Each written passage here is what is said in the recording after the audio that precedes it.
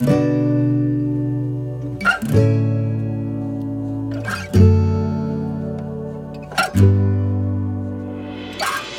listening to the Sage Hill Podcast with Dr. Chip Dodd. Sage Hill is a social impact organization that helps people see who they're made to be so they can do what they're made to do. Hey, Chip. Stephen. We're here in the Sage Hill studio. Good afternoon. Good afternoon. Well, we finished our series on feelings. And now we're just kind of starting in a new direction. And one that complements exactly where we just finished. Well, they all do. Oh, they do. Yeah, we don't get far afield from the feelings. True. They kind of are the core. Those 8 core feelings kind of run through everything that Sage Hill does. True indeed. Yeah. How have you been doing? Stephen, I'm doing well. I'm just spring's here. I'm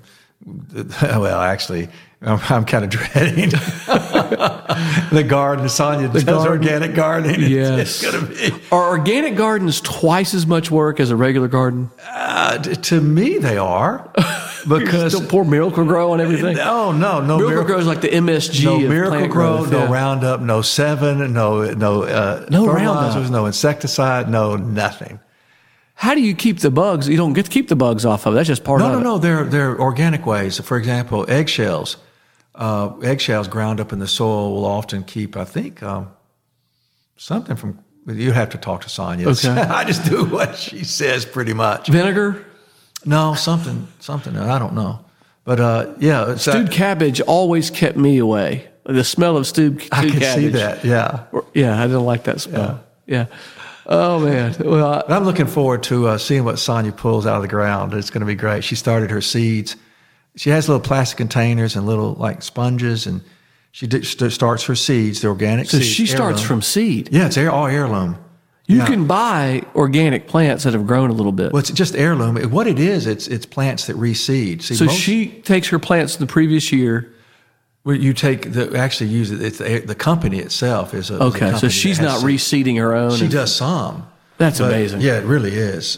Does that with some flowers and also some of the vegetables. But, wow. Yeah, it's really, really. We go down to Bates Nursery every year and buy some organic plants and put them in our organic backyard and let them organically grow. Yeah. I'm telling you, Sonia and I have gone to war over Roundup. Oh, we don't do Roundup. Heather won't let me do Roundup. Would we go buy organic plants? But what about your weeds? We just dig all the weeds out, and she goes out every morning. About the garden. I'm talking about sidewalks and block walls. We round up the hell out of that stuff. That's what I'm saying. That's what I thought. Okay, yeah. No eggshell's going to get that stuff. Yeah, we just round up. We've got no Roundup at all. Well, you're just a better person than I am. No, we're just having to reorient everything and put in. It's just anyway. Wow. Well, we're not talking about gardening today. No. So you were telling me earlier about a Hebrew word that you have found in Scripture.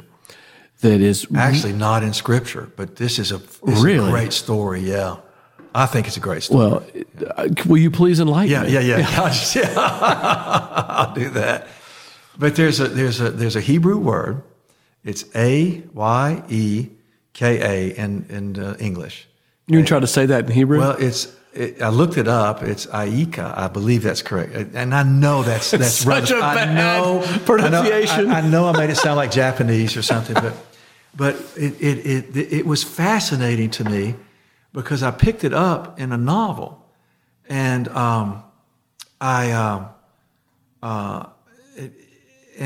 what it basically presented is this: it's an old Hebrew, it's a Hebrew word, ancient word. It's still used in present time. And it's what a parent, for example, would call and say to a child that either she or he doesn't know where they are, literally, physically, but also doesn't know where they are from the standpoint of where they are inside themselves. Wow. So it means, Ayeka means where are you? Where are you? Where are you? And it's one word that is a question, 3 words in English. And it clearly communicates, I'm not so much interested your physical presence. I'm very interested to know that you are safe, or to know where you are internally. Are you okay? Where are you? Because the person speaking it is in pain. It's a lament question. It's a lamentation. Present day. An ache. Yeah, it's an ache that you are gone from me. Your presence is no presence. Your here is no here. I miss you. Yes. And I want to be with you. Yes. And it assumes that there was a bond or closeness that was very present and has now ended.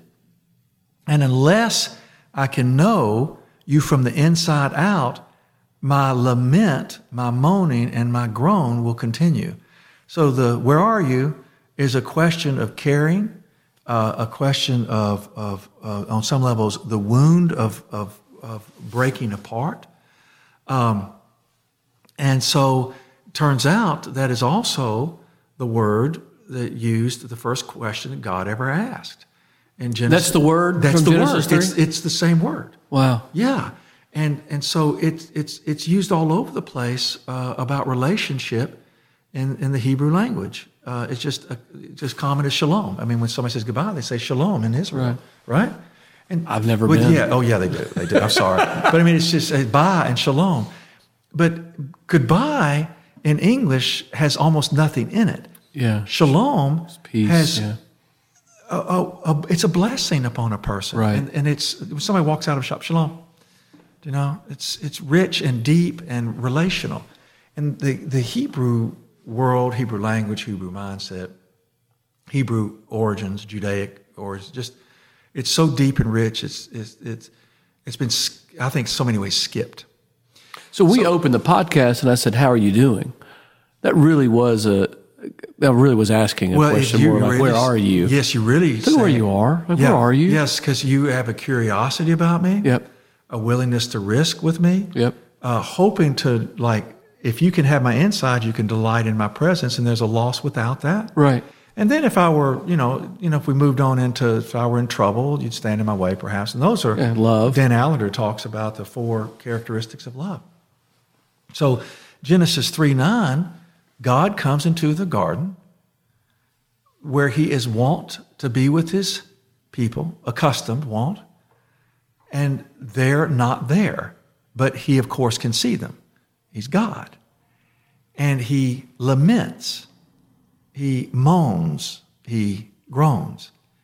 It's the worst ache than a parent can possibly imagine because God knows heart, relationship, creation, who he created, the love beyond love as we can picture it.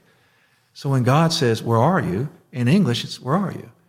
But in Hebrew, Ika, it's, "Oh, no, until I can have that which you've taken from me back, I cannot be with you." You've taken your presence from me. Yes. And I ache for it. Yes, and so what's amazing is, and I know that what I'm about to say, let me just say it first, that when the man, or it could have been the woman, but when Adam said, "I was afraid because I was conscious of my condition. I was afraid because I was naked." I was naked and I hid. And so I hid. And, that was the answer. Yeah, it was telling the truth. Yes, and when he answered God's question truthfully, by feeling his feelings and telling the truth, and he handed it over to the process. Gave it back. Yeah. No longer able to protect himself because he wasn't protected. God and Adam, God and humankind restarted a relationship. Now that's profound to me. And so when, now the tragedy is, of course, that the relationship is walking, it's the road of redemption, which is, as you and I both know, is year in, year out, thousands of years old. But the most amazing thing was that when he answered the question to the lament, which was, "Here I am," which is several times in Scripture when God says, shows his presence, and the answer is, "Here I am." It's a statement of devotion. It's a statement of powerlessness. It's a statement of inability to escape. It's a statement of willingness. It's a statement of trust. It's a statement also, there's nowhere else to go. And what's amazing is that when people answer that question, in several places in the New Testament, Jesus says, "Your faith has saved you. Your faith has healed you." He says to Bartimaeus, the blind man, "What do you want from me?" Bartimaeus says, "I want to see." "Where are you?" The bleeding woman touches the bottom of Jesus' shroud. "You touch me. Where are you?" "Where are you?" Yeah. And Jesus comes into the world aching. And he's asking the question, Israel, how long I've waited to take you under my wing? Exactly, where are you?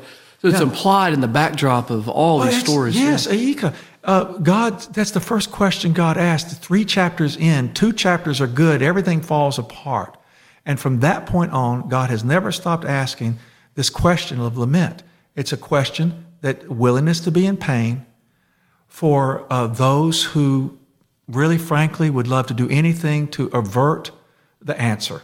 Right. Because, I was afraid, so I hid. That's the great tragedy in the tragedy of living.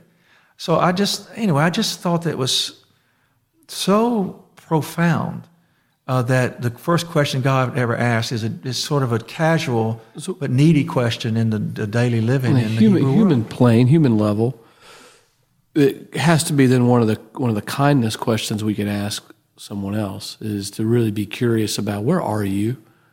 Yeah. And to invite them. And when a person begins to speak the truth of their heart and make confession, come into agreement with themselves, right, and another person, there's magic that happens there. There's a transformative experience in just someone wanting to know and someone risking to tell that where they are. And Stephen, that's incredible because one of my deepest desires of my heart is that as my sons grow on into their lives, one is, I miss them more than I once did because they were there. And so I catch myself wondering a whole lot, Ika, where are they? Where are you? Yeah. And the human part too is I want to know where you are from the standpoint I want to hear that it's good. Yeah. But also there is a lament inside. No matter what your condition is, I want to know just where you are. A true curiosity. So when you said it's one of the most loving questions a person can ask, it's a loving question when the person who's asking really wants to know and they're willing to be.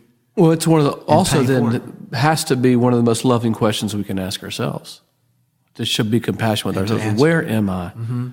And begin to tell the truth about ourselves. Even if we don't like the truth, begin to tell the truth about ourselves to ourselves. That's a way we can really and guess what? Love ourselves. What's amazing about that, I said, guess what? Guess what? What? Yeah, listen to this. But there was this guy, Sonny and I just went on a trip, and there was a guy who was, we went on a cruise. And a guy on the boat from another land. When you go on a trip, it's either the beach, a cruise, or Disney World. There's not a lot of... Yes, one of those. But this guy said, going back to what you just said, one of the most loving things we can even do for ourselves is to answer the question. This guy was serving coffee and tea. And he said, free coffee and tea, free coffee and tea. And kind of just, sort of dancing being playful, through the playfulness. Somebody said, what are you so happy about? And he said, the joy of the Lord is my strength. And he did this. I'm trying to do an accent, but he did this accent, spread his arms out holding a pot of coffee and a pot of tea. Yeah. And he said, I wake up every morning at 4:30. And so I can spend time, and he didn't say this, but he spent time answering that question. Where am I? Where am I? And so that I can draw from the one who's asking me. Yeah. And he said that if I don't get up that time, by 6:30, the noise has started in my brain. Yeah. Because everyone else is getting up. Anxiety starts and we're going back into our day.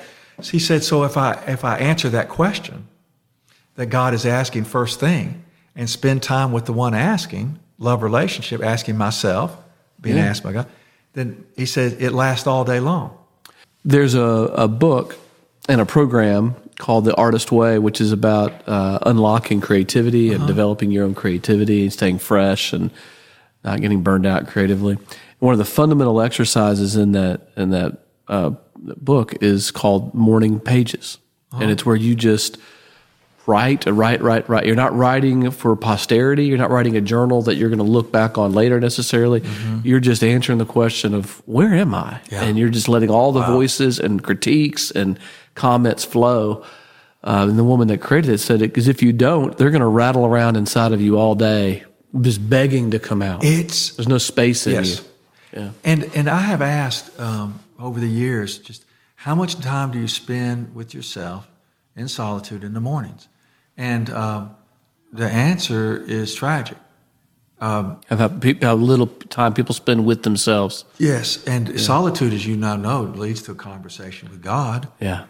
Even if you aren't a God person, it leads to conversation with something other that is in control of life, and you're not it. I think that's why most people don't do it. Because it takes them out of control. Sure. What I'll do instead is I'll get up in the morning and possibly watch the news so I can be perfectly afraid and then glad it's not happening to me and then going about my day. Or know what I'm afraid of. Oh, this is what I'm afraid of. These are all the bad things happening. Yeah. So we sell fear instead of possibility. Well, that's a great word. I bet there's a blog coming out about this word.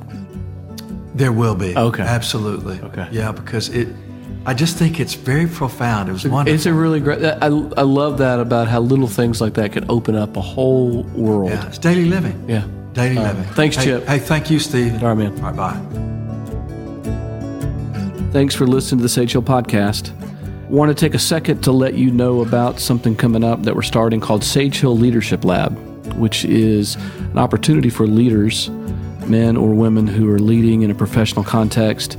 They're entrepreneurs or doctors or nurse leaders or managers or church leaders or principals to come meet 4 times a year to be in a process of learning to lead more fully from the heart. To find out more about that, you can go to sagehillconsulting.com.